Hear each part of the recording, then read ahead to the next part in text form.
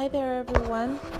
In a world where people believe that the world is flat and not spherical, I do believe that Julia didn't have to kill herself after she thought Romeo was dead. I mean, that was just so selfish and extra of her. But whatever. It was a great story. Welcome to my first episode ever of Manda's Hotspot. This is the first episode of my podcast, and I'm very excited to be doing this. So basically, Manda's Hotspot is going to be about hot and spicy gist. And then I will have people come here and share their views about different things, share their opinions and all.